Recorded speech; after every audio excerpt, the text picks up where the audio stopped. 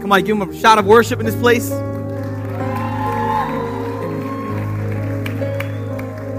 I believe the words of that song just to be so true. Amen. Anybody here that he's your cornerstone? I think the kids just did an amazing job as always. Amen. But that song, every time I hear it, it just resonates in my heart that he's Christ in the storm. He's Lord. He makes the weak strong. Amen. And so our prayer is that you're strengthened today in our time of worship as we continue in this sermon series. Come on, bow your heads right now. I believe God has a specific word for every single one of you guys today. Dear Heavenly Father, we just come before your presence asking you, God, that you would just have your way. We open our hearts. We open our ears. We open our minds to you, Father God, wanting you just to take control and speak your word into our hearts, God. Would somebody just say, God, open my ears that I may hear your word. In the midst of my circumstances, I only want to hear you.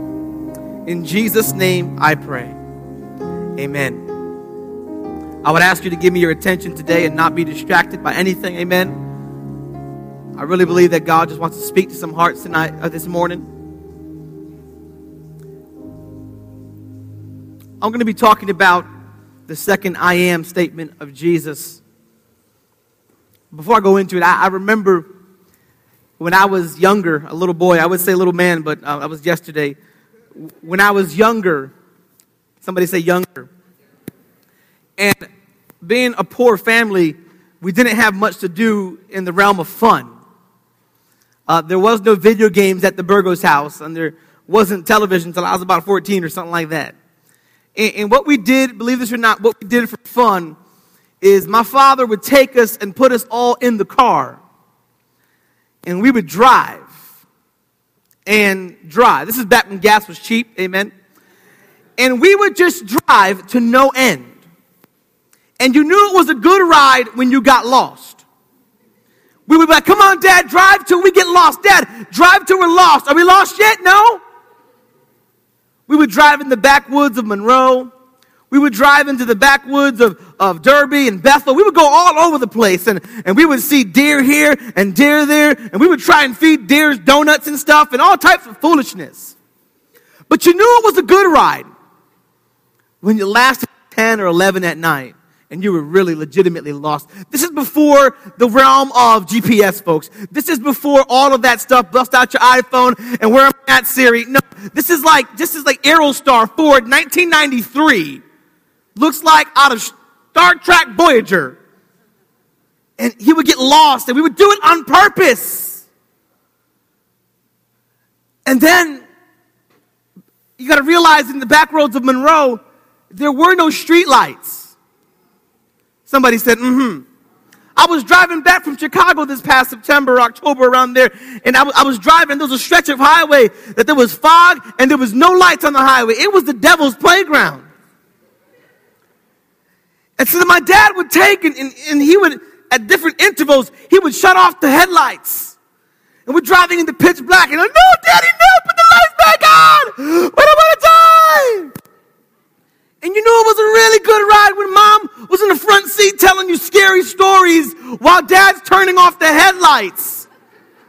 My parents had this thing about just scaring us. They told me one story when we were at the house with a bunch of kids, and they were telling us about this murderer who would chase people with knives, and he had his head wrapped up in aluminum foil. And then next thing you know, my brother, he's in the kitchen, he's wrapping his head in foil, and all the kids from the church are in my living room, and we're like, oh my God. And then Ruben knocks on the window, we're all just screaming.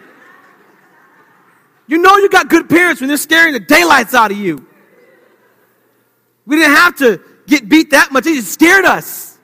I was too afraid to act wrong. And so Dad would take and turn off the lights. And then he would turn them back on, and he would turn them on. I don't like being in the dark too much. I went to an amusement park. As you know, it's a water park that I go to. And I went to a water park some years ago, and I remember climbing up, and every ride looks good from the bottom, but when you get to the top, it doesn't look that good of an idea to get on this ride. And I got on this ride. I'm going somewhere. I got on this ride, and it's one of those inner tube rides where they put you in a pipe. But there was a couple different pipes to go through. And 2 of the pipes were enclosed, which just means it was just, you were in the pipe and that was it. And I'm like, I don't want to go on that pipe. That's going to be dark. And so they put me on that pipe. And it was a dark blue pipe, so no sunlight was getting through. And they launched me in, I'm just going. And after the first turn, where I couldn't see where I was going, I was like, I don't like this ride. This ride's not fun. Now I wasn't screaming for fun. Like, yeah, I was like, ah! Same pitch, same thing. You had to just tell the tone was just scared for my life. And I remember being in this ride, much like I was in my dad's car, not knowing if we were going to go left and not knowing if I was going to go right. Not knowing if there was a bump coming or if I was going to drop down into some other type of darkness. And eventually, I pop out the tube of this ride, and because I didn't know how close I was to the end, because I had my eyes closed, I fell off my inner tube. Just like fell off and just into the water, looking all dumb, rolling out. It's like, oh my gosh. And I remember when I was a kid, my mom always had to have a plethora of just night lights in my room. Till I was about, I would say maybe 11, 12 years old. I couldn't sleep without a nightlight. I was just afraid of the dark. And this week I was reading my Bible in John, the 8th chapter, in verse 12, where Jesus says, he says, I am the light of the world. And whoever follows me does not have to walk in darkness, but will have the light of life. And I remember as I read that, all these stories that came to my mind about how much I hated the darkness. And Jesus is telling this, he's saying this to the people of Israel during what is called the Feast of Tabernacles. In chapter 7, he's shown up in Jerusalem, and all these things have transpired, and he's been teaching, and people have been testing him, and he's been teaching. And the Feast of Tabernacles is really interesting because what it was a feast where they would celebrate 2 things that God had done. They would celebrate first the water that came from the rock. They would celebrate the water that came from the rock. The second thing is they would celebrate the pillar of fire that rested with the children of Israel in the desert for 40 years.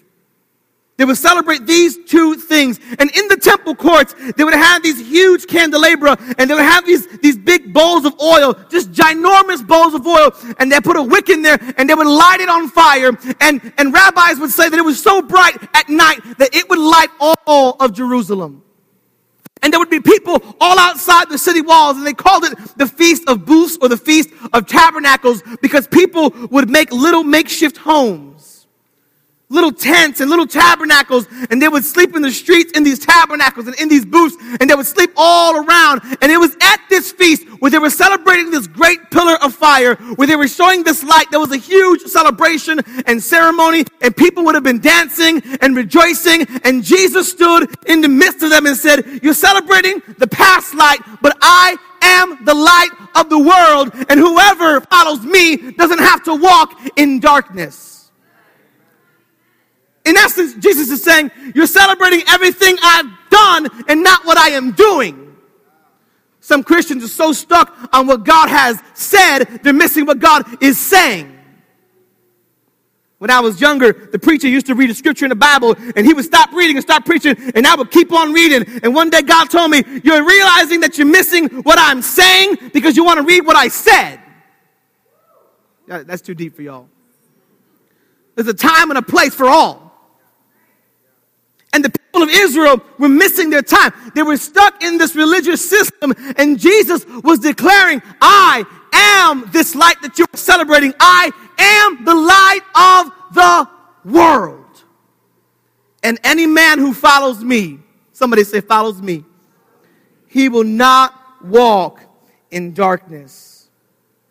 I am the light of the world. Once again, Jesus lays claim to deity because the Bible says that in the morning, the pillar of fire would turn into a cloud. And oftentimes they could look up, if you read the book of Exodus and the book of Numbers, and the angel of the Lord, meaning Jesus, the word of God, was hiding in the pillar and he was guiding them.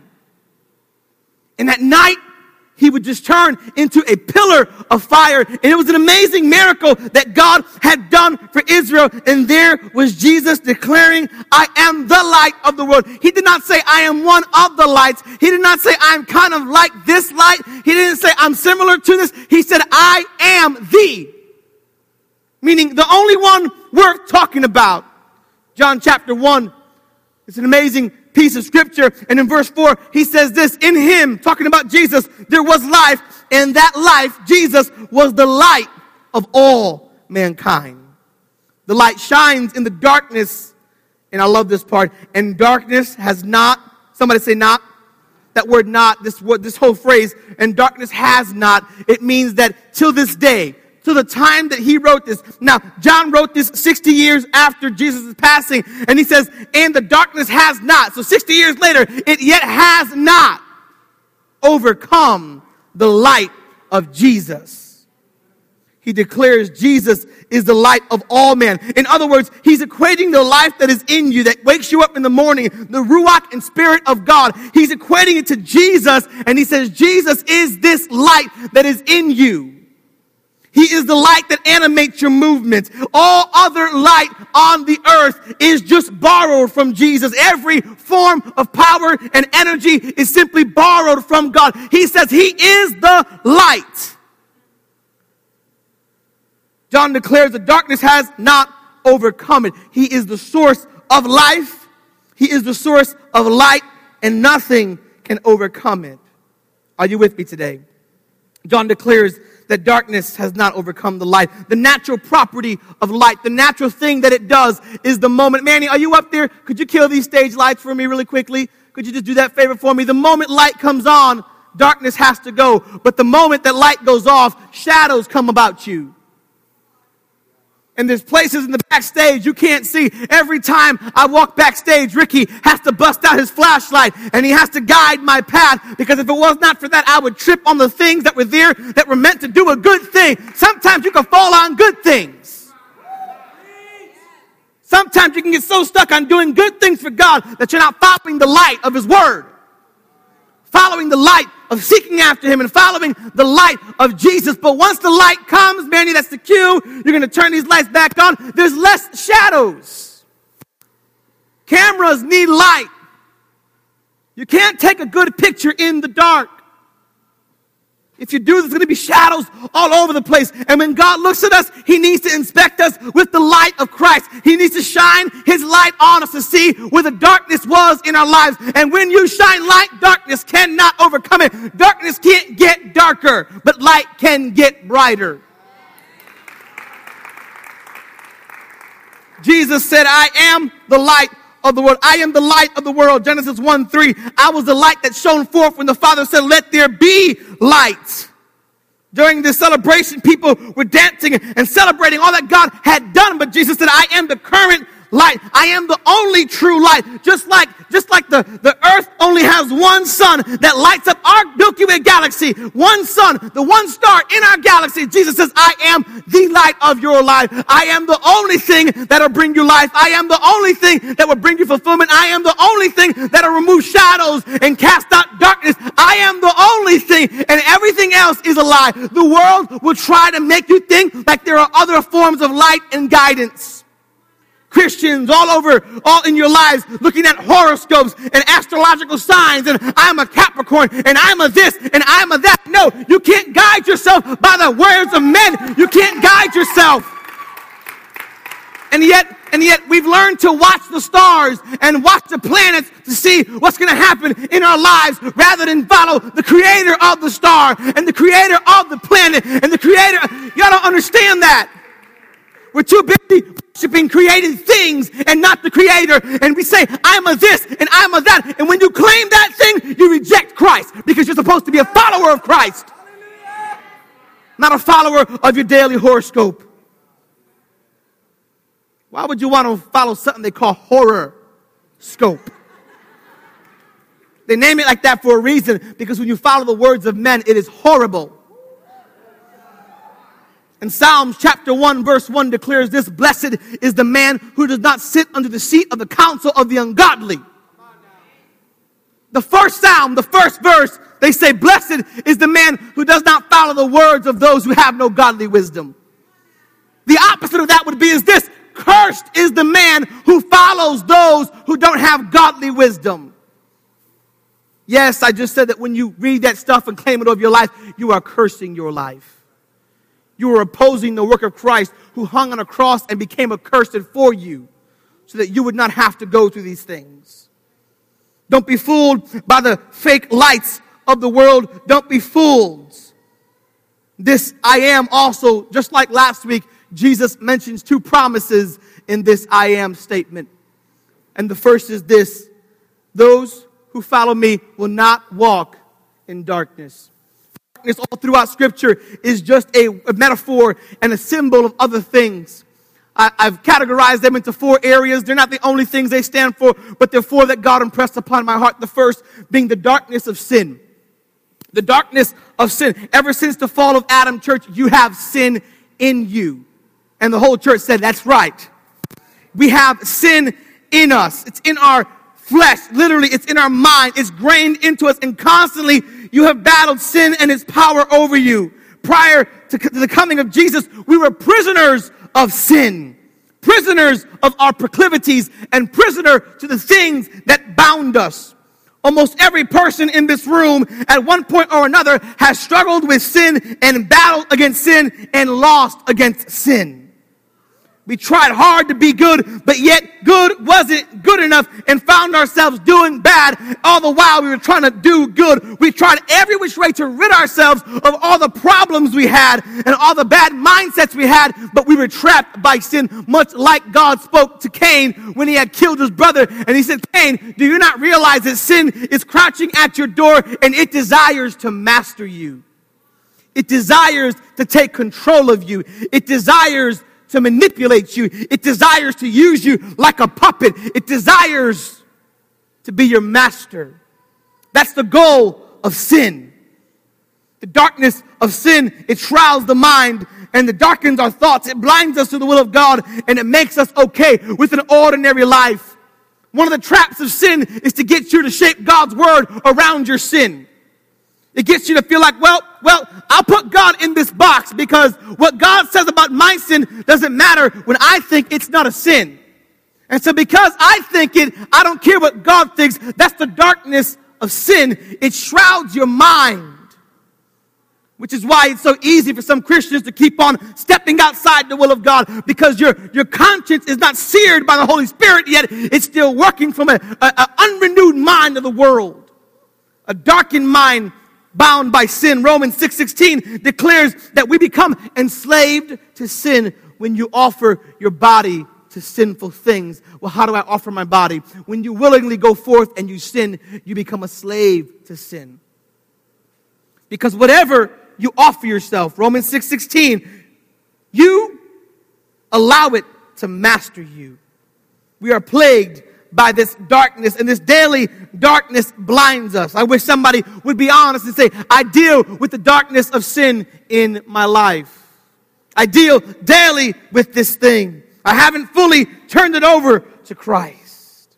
For those in Christ, this darkness constantly will try to snuff out the light of Jesus in you. This darkness will always try to shroud your life. It'll always try to creep in like a fog. It'll always try to come slowly and not blind you completely, but little by little. Have you ever been driving on the highway and one stretch of highway in Bridgeport was clear, but once you get to the swampy parts of Stratford, you begin to see fog on the highway?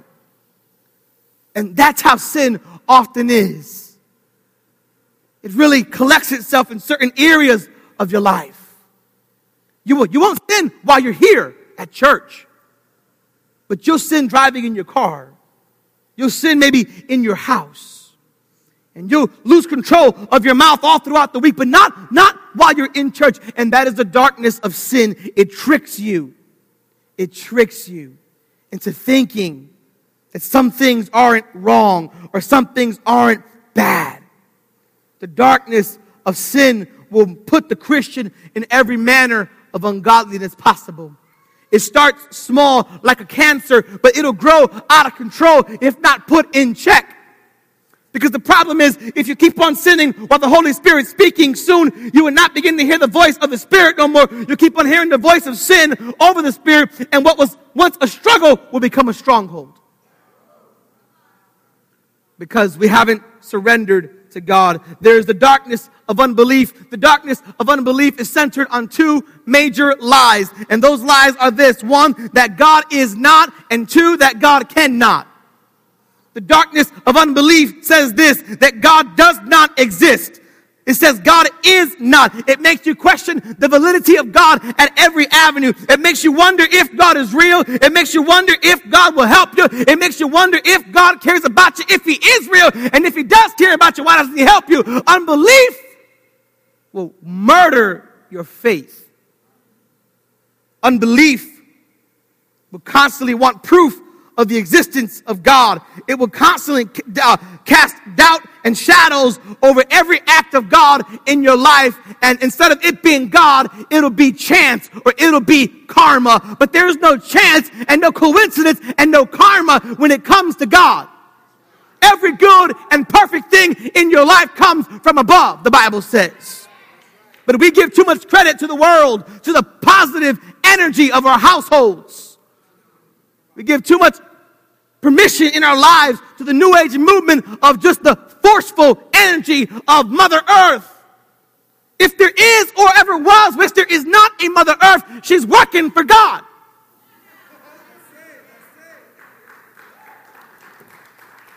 Because everybody and everything gains authority from God. And the darkness of unbelief tries to surround us with so many things to make us question God.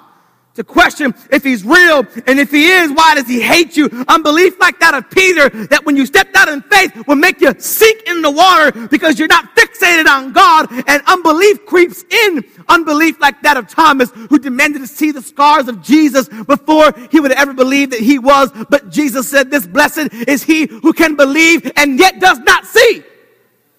And everyone wants to see God. If God does this, then I will. No. That's not the character of God. The character of God is when you do, I will. He doesn't give, this isn't welfare. He doesn't give the promise before you give him your heart and his will in your life. The darkness of unbelief. Jesus said, blessed are they who believe but yet do not see. This darkness of unbelief tries any which way to make you doubt his word, doubt his promises, doubt his love, and doubt his will. Just like Satan in the garden when he says to Eve, he said, did God say? Maybe one day in the quiet of your prayer closet, one day when God was moving in your spirit, one day when God was working in you, one day when you were on fire for God, God whispered a promise to your life and you claimed it. And then when you didn't see it happen, Satan creeps in and he says, hey, Melvin, did God say? Did God say he would, or did he mean this? And Satan will try to tempt you, and Satan will try to manipulate you. And like I told my City Link on this past Wednesday, the definition of temptation is any promise that does not come from God. It's temptation of the enemy. Because everything that comes from God comes with a promise. And God's word is so true that the promises are yes and amen. Unbelief hinders the working of God. In order to come to him, we must have faith. But darkness of unbelief is the murderer of faith. And Jesus couldn't even do miracles in his hometown due to unbelief and lack of faith in him.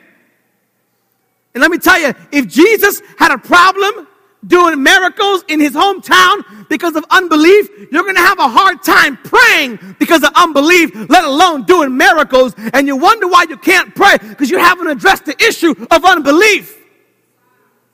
But if you can do away with doubt and unbelief, you'll understand why you're praying and who you're praying to and what is at stake when you do not seek God the way he's called you to. The darkness of unbelief. Unbelief hinders the working of God. It will paralyze your faith like it did to Thomas, and it will sink your dreams like it did to Peter. Unbelief and doubt are twin devils from hell that will take your mind for a wild ride, and it'll make you waste the years of your life. The number one purpose of unbelief and doubt is not to get you out of church. The number one purpose of unbelief and doubt is not to get you to walk away from God. It is to make you ineffective in God and to become lazy in Christ and to become another seat filled, but not a soul working the kingdom. Unbelief centers on everything God has not done in your life. At the core of all sin is selfishness. And at the core of unbelief is selfishness, that God has not done what you think God should do, and God has not done what you think God should act, and he doesn't act in ways you think he should. He doesn't bless you the way you think he should. And because he has not met your standards, you will not meet his. That's unbelief, and that is sin. The darkness of unbelief will shroud your mind and paralyze your faith. And you will never step out in faith because you are afraid of what if. You are afraid of what will happen if you stepped out in faith. You are afraid of what would happen if you acted out the way God told you to pray, the way he asked you to go pray for that person on the street you saw. If he asked you to lay hands on them, doubt and unbelief paralyze you from seeing God move, let alone having a close, intimate relationship with God. This next one is the big one. I'm going to take a water break. Hold on. If you haven't got your seatbelt on, put it on now. You might get upset with me. This one's the darkness of ignorance. And there's no reason in God's green earth the church should be ignorant in this day and age when you can hop on this thing called Google and type in whatever you want to learn about God. The darkness of ignorance is dangerous. Ignorance of God is due to two main reasons. First, we haven't been taught. And secondly, we're too lazy to get ourselves taught. Both stem around the same problem. Ignorance can result in a legalistic view of God. A view of God that does not just, it just shows a one-sided version of God as being angry, or God as just being too loving. Or we say, well, a loving God wouldn't do this, or an angry God shouldn't do that. And ignorance as to who God is changes our view of God because we've not taken the time to open his word and to seek after him and to learn about him. Unbelief and ignorance work in tandem because unbelief says God is not, and ignorance says, well, God, I don't know, I can't say. Ignorance of the word of God, ignorance of the character of God, ignorance. You're just ignorant because we don't want to take the time and sacrifice and seek God and know God. Ignorance tries to camouflage itself inside of our sins. And we say, I'm not an alcoholic, I have a sickness. Ignorance tries to camouflage itself. I'm not a sodomite. I'm living an alternate lifestyle. And ignorance, it just tries to really hide itself and camouflage itself. And ignorance will keep you far from God's heart for your life. And ignorance will keep you away from the truth of God. Because when you don't know about God, you can't say anything about God. Ephesians 4, Paul says this in verse 17, I tell you this and insist on it in the Lord, that you must no longer live as Gentiles do, meaning sinners, in the futility or the wastefulness of their thinking. Verse 18, they are darkened, somebody say darkened, in their understanding and separated from the life of God because of ignorance that is in them due to the hardening of their hearts. Ignorance is due to the hardening of our hearts. How do you harden your heart? You harden your heart by not being open to what God wants to say to you, to what God wants to do with you, and to what God wants to do through you. You harden your heart. And then he says this, having lost all sensitivity, meaning to the Holy Spirit, to Father God, they have given themselves over to sensuality as to indulge in every kind of impurity, and they are full of greed. Church, ignorance hardens your heart towards God and drives you into deeper waters of sin rather than of God. Ignorance is a killer in the church. People unwilling to learn about God, to take time to sacrifice, to study the Bible, draw near to God. Churches are full of people who love God but yet don't even know God. And you crack me up saying when a person meets a girl and 2 months later want to get married, that's so foolish to try and marry somebody you don't even know, and yet we want to get raptured. We want to go to heaven and meet a God you don't even know. Because the Bible says that we, the church, are the bride of Christ. Do you know him the way he's called you to? Last but not least is darkness of death. This darkness is one of the, there's no coming back from this one. This is the eternal damnation, darkness. I'm not talking about when you die. I'm talking about what the Bible says is the second death, when you are cast into damnation because you did not come to God the way He called you to. And to this darkness, there is no end, but there is a solution, and His name is Jesus Christ. For He said in John 3:16 that any who would believe in me would have eternal life. To those living in Christ, to die is gain. To those living outside of Christ, when you die, it is damnation. I'm so sorry to tell you, if you're not serving God, that is what awaits us. That's the 100% unadulterated, non-sugar-coated truth, that if you're not serving God, you're serving the enemy. If you're not serving the Creator, you're rather serving He who has destroyed creation. You are serving either one or the other. But Jesus said if you believe in Him, you should have eternal life. And eternal means forever. These are just four of the manners of darkness that work in unison and harmony to distort your life and try their best to blind you and keep you from being in the light of God. But the promise of Jesus in this verse is this. It's this. Hear me out now, church. That any who follow me do not have to walk in darkness. That's the promise of Jesus. You won't have to deal with those things when you walk in proper relationship with Jesus. He said in John 12:46, I've come into the world as a light so that whoever believes in me may not remain in darkness. This is the promise you can live by. You will not remain in darkness.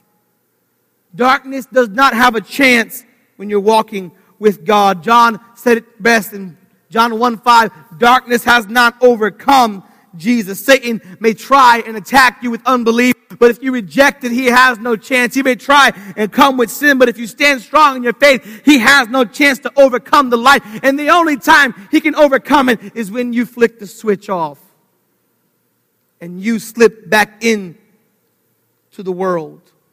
Here's promise number 2. I love this one. It says this, you will have, somebody say have, the light of life. Jesus declares you will have the light of life. I think immediately of Psalms 119, verse 105, where it says, your word is a lamp unto my feet. I love that. It's like he says, your word is a lamp unto my feet, meaning in the darkness I need a lamp and I need it at my feet because I am walking, and if I don't have it, I will trip over something and I will fall. And the psalmist says that your word, Lord, is a lamp. Your word, and I love that because John chapter 1 verse 1, it says in the beginning was the word and the word was God and the word was with God and the word became flesh and all that good stuff. But in verse 4 it says, and that word was the light of life. And he says, your word, meaning Jesus, your word, it guides my steps. Psalms 119 is one of the best scriptures for a young single Christian to read. It says, how will I stay pure? He asks all the difficult questions in that chapter. How will a young man stay pure? He gives you the answer. I will follow your word and your precepts.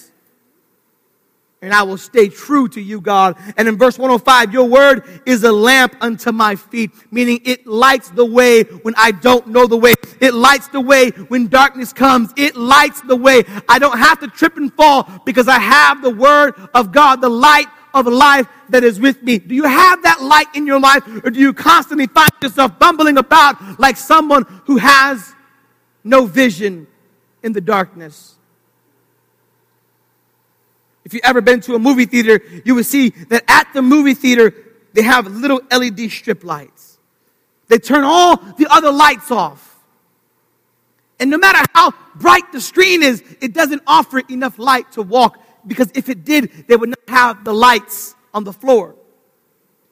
And the lights on the floor guide your step so that you don't look like a fool falling down in front of hundreds of people. Likewise, the word of God is to keep you from looking like a fool in your life, always falling back into the same thing, falling. And God's trying to talk to you, but you're falling. And God's trying to move in you, but you're falling. And God's trying to minister to you, but you're falling because you've not opened up the Word of God and sought after Him. And I believe everyone here wants something from God, but I want to challenge you that God wants something from you. And have you not realized that God has done enough? That if God never did another thing, that God has done enough. He doesn't have to earn or deserve nothing more from you. You should just give from the overflow of what He's given you. The psalmist said it best, your word is a lamp unto my feet. Somebody say a lamp. Your word is a lamp unto my feet. And I love this because he's talking about that when there is, somebody shout darkness. When there is darkness, I can open up His Word. When the fog tries to come in, I can open up His Word. And I can get down, and I can read it, and I can see, and His Word is like a lamp unto my feet. Have you ever seen those commercials for some of those car dealerships? Or maybe there's a commercial for the financial advisors, Ameritrade. And they say, well, what direction do I go in? And the little green arrow comes and it guides them. And the green arrow, they want to go shopping, but the green arrow keeps them on track. And they want to go spend money, but the green arrow keeps them on track. You know what? They just make this, that's the Word of God in your life. When you want to sin, no, because my body is a temple of the Holy Spirit. I got to keep going straight. When you want to act out, no, because God has redeemed me and I am renewed in my mind. And no, because I am a new creation and I don't have to act the way I used to. Thank you, Stephanie. Thank you so much. You get it. I'll preach to you. His Word is a lamp unto your... If you're tired of falling, open your Bible. If you're tired of sinning, read His Word and renew your mind in the promises of God. If you're tired of not hearing from God, start praying. Okay, got 3 people there. If you're wondering where God's at, He's probably wondering the same. The sinning man doesn't pray, but the praying man doesn't sin. That's deep for some of y'all. Get the podcast. You have the light of life, He said. And this light of life, it also gives you joy, and it gives you peace, and it gives you salvation. Somebody say salvation. Psalms 36:9, it says this, for with you, talking about God, is the fountain of life, and in your light do we see light. In your light I see light, meaning that when I see your light, I finally see true light. Do you realize that every single light in this auditorium, every single light in your home is a representation of Jesus? And the characteristic of light is not only that it dispels darkness, it reveals hidden things. You don't believe me? Go home to your sofa and bust a flashlight out and look under it. Go to the corner of your house, pull out your stove, and see what's in the back. Check what's hiding in the darkness. Go to the hotel room, because there's different kinds of lights, and grab a black light.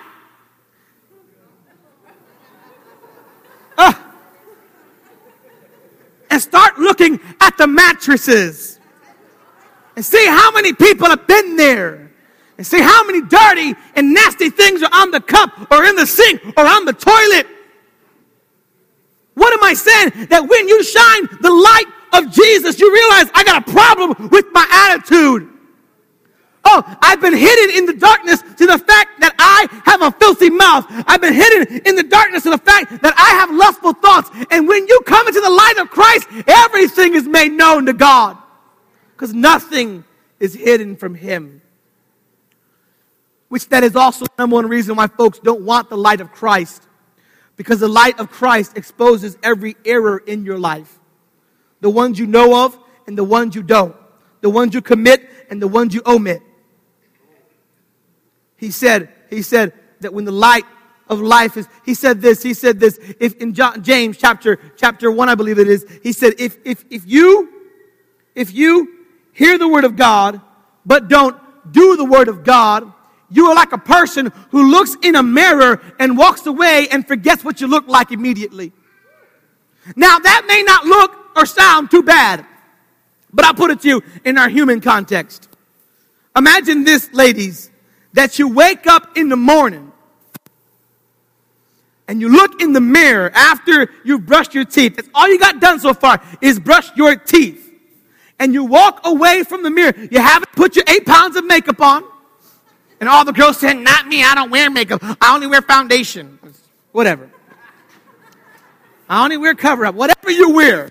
Your lip gloss, your whatever it may be that you're wearing. You don't put it on yet. You haven't even got dressed. You haven't even done anything. You haven't even put on your favorite outfit. You haven't put on your favorite stuff yet. You're just frumpy dumpty. That's it.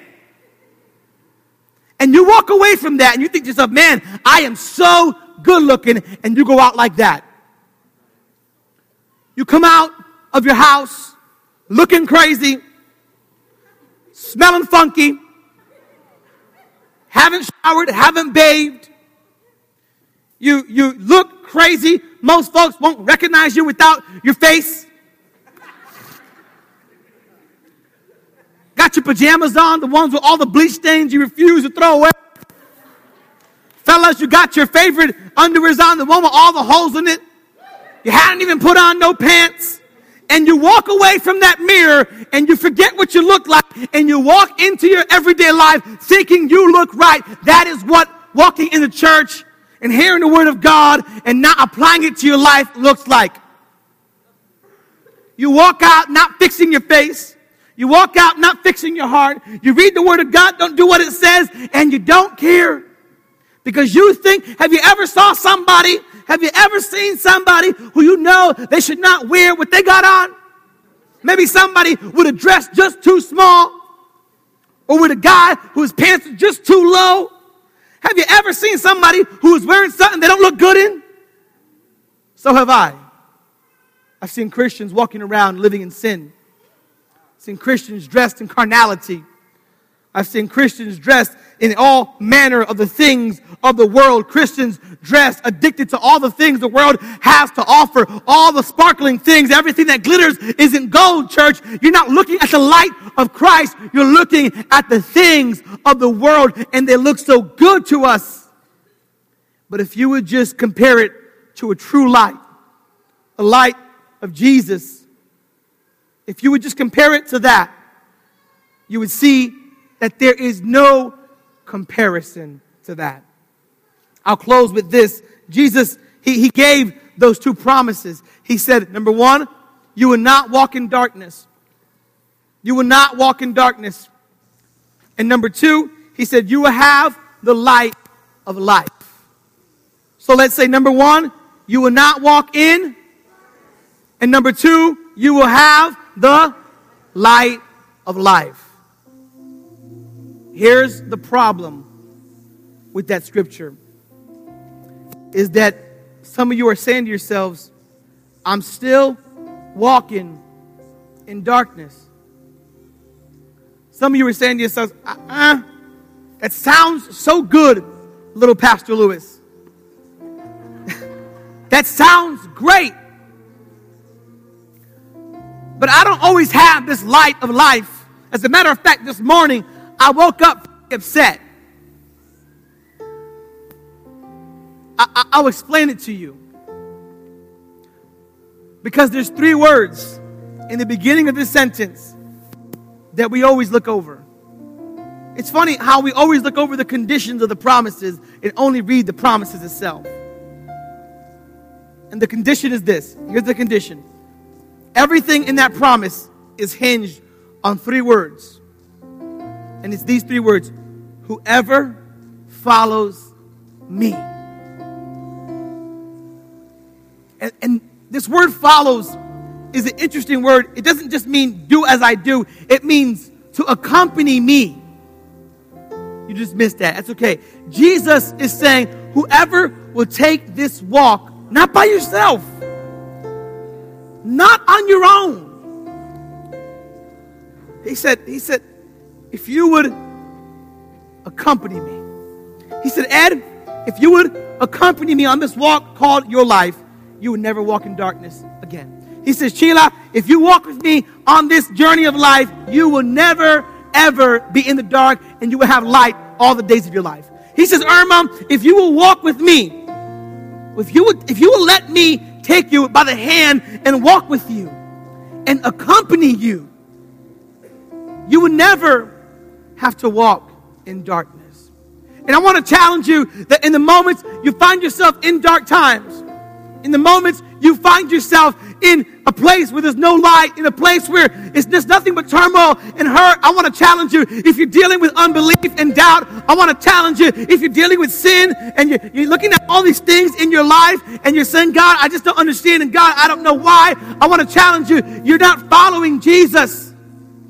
You're following the lies of Satan. That doesn't mean that everything with Jesus is perfect. No, that's not what it means. It means that when you have Christ, you're never lost because you're always home. Because in His arms, you're protected. In His presence, there's nothing but joy. That's why the Apostle Paul says, be patient in trial. Be joyful during afflictions. Be happy when you're going through hell. Because you're only going through. That's worth praising God for. Like I heard one preacher preach it. He said this. He said, I'm convinced that God's favorite word is through. I'm convinced God's favorite word is through because God always takes us through. One of my absolute most favorite verses in the entire Bible is Psalms 23, verse 4. Where David says, yea, though I walk through the valley of the shadow of death, I will fear no evil.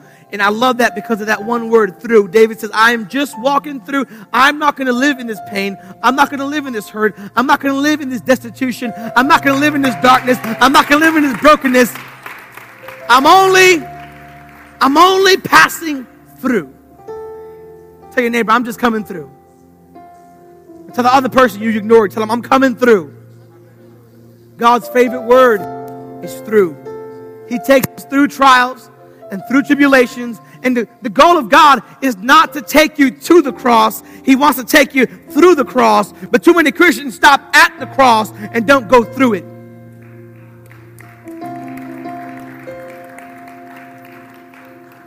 That's the condition of this promise. Jesus, He says, whoever follows me. Maybe you should put that on your Facebook wall. Maybe you should tweet that. Maybe you should put it on a paper and put it on your odometer, by a speedometer rather, in your car. Every morning you see it and you see whoever follows me. He said, I am the light, and whoever follows me. It doesn't say whoever sometimes follows. No, whoever follows, whoever fully follows me, whoever completely comes with me, whoever goes my way, whoever is with me, Jesus, God, me. If you're walking with me, you won't have this darkness. I'm living proof of when you walk with God, you won't have darkness, because even the darkest times where it should be dark, there was still God. And it, like that song says, He's Christ alone, cornerstone. He's God in the storm, and He's God when the sun comes out. I've seen so many highs and lows in my life in the past 6 years. Over the course of my life as a child, I saw highs and lows with my family. I saw all manner of things. But one thing I never saw was I never saw God abandon me. And when you walk with God, Scripture comes alive. And you can read a scripture like David says, I've been young and I've been old and I've never seen the righteous forsaken, nor his seed begging bread. And we say to ourselves, but man, I've looked forsaken and I've felt forsaken and I've had tough times. But if you walk with God, those scriptures will come alive because He'll come upon you. And you will never walk in darkness because He'll be with you even when Satan comes. Your goal as a Christian should be that when Satan does come, he finds you with Jesus. He says, whoever follows me.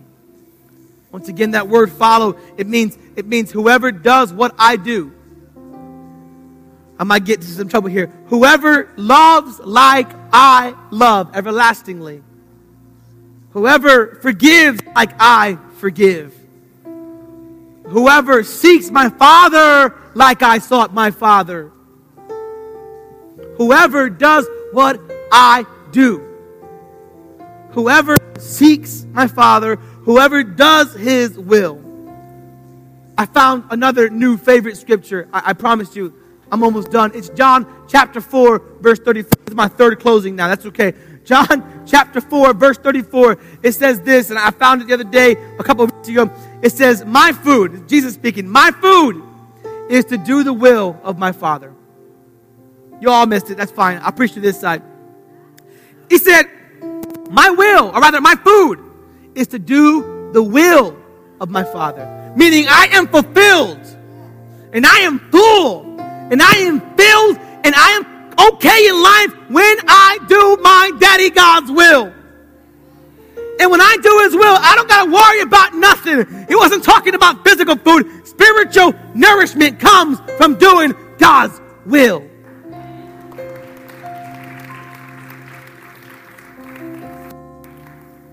So I challenge you.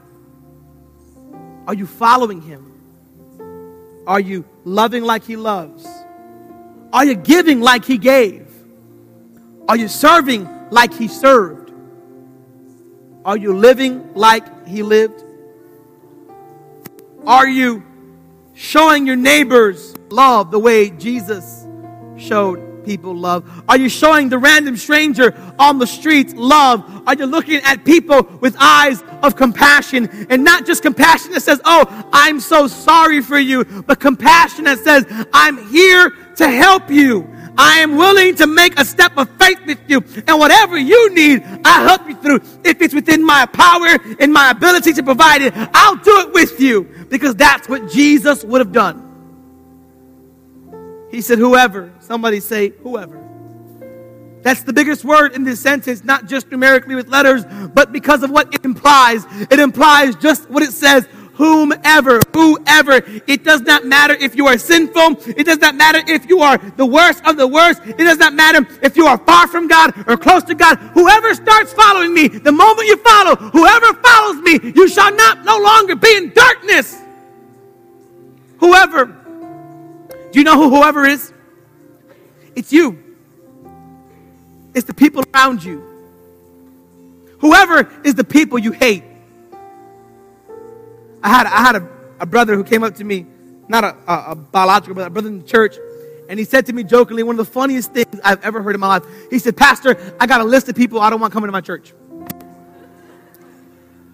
And I was cracking up so hard at that statement, because I thought this person is probably 85% serious. Got a mental list of people. Why are you here at my church? I don't understand it. But here's the thing. You're all laughing, but I guarantee you there's somebody, if you saw them walking to this church, you would walk out. Everybody, almost everybody got somebody who you would be like, I hope they don't stay. I don't know if I want that person here. But we don't want people to have the same freedom we found.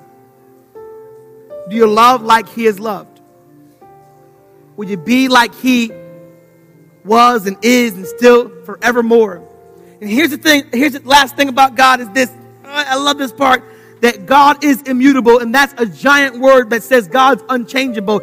Other scripture says He is the same yesterday, today, and forever. And what that means is Jesus says this. If you follow me, meaning if you are constant like I am constant, if you always do what I have called you to do, He didn't say, you want to follow me when you want, and then we'll take a break every other week. You got to be constant in Christ. That's how you grow. You can't keep on pulling out your roots and saying, not this week, maybe next week. You've got to be constant in your faith, regardless of the things around you. That is the will of God. That is the promise of Jesus. I am the light of the world. And as he was telling these people, I am the light that guided your forefathers, he's saying to this church today, I am the light that can guide your life. I can guide your Monday. I can guide your Tuesday. And my word will be like a lamp unto your feet. Come on, church, stand with me on this afternoon.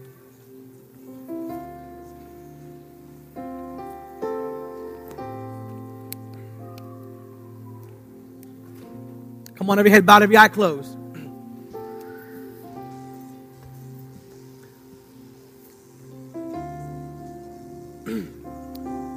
Come on, don't look around. Just focus in on yourself right now and on the Lord Jesus Christ.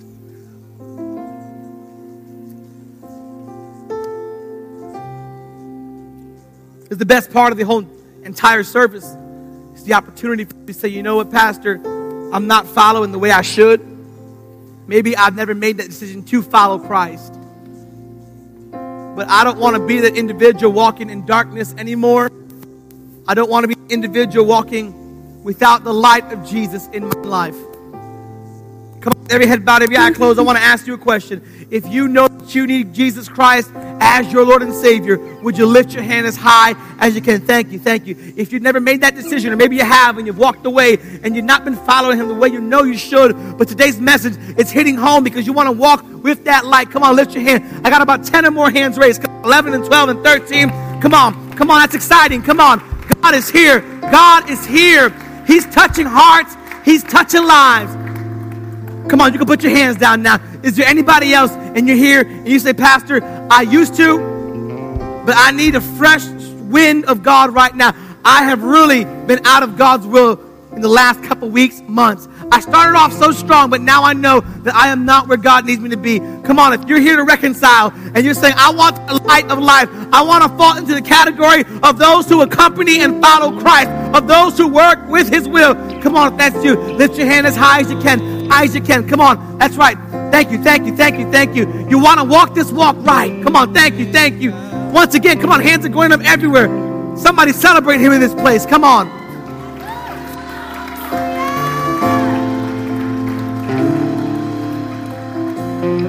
Here's what I want you to do. Something a little different, a little strange. You can put your hand down. I want you to grab the hand of the person next to you. On either side. Come on, grab somebody's hand and pray they don't have sweaty palms. Amen.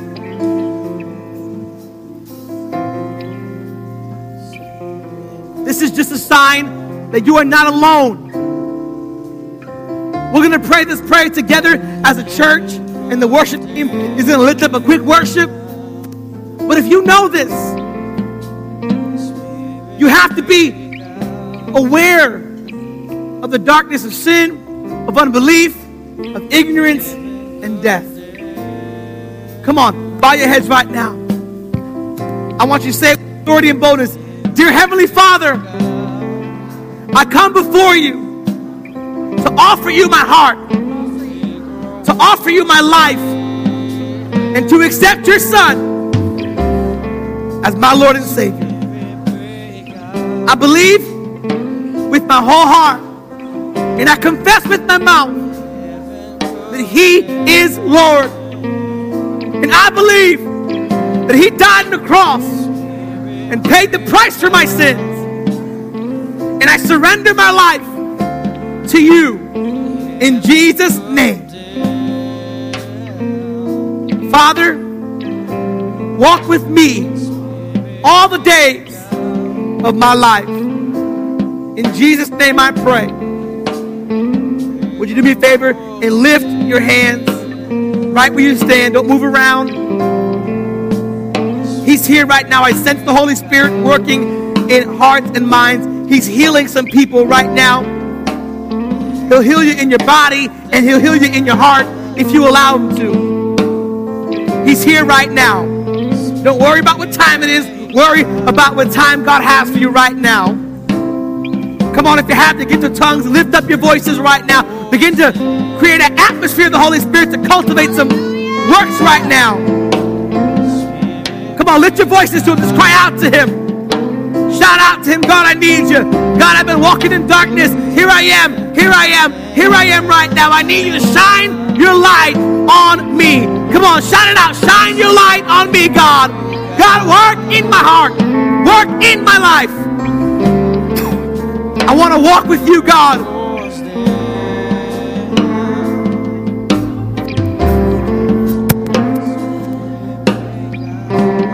All of heaven roars your name. Sing louder. Let this place erupt with praise.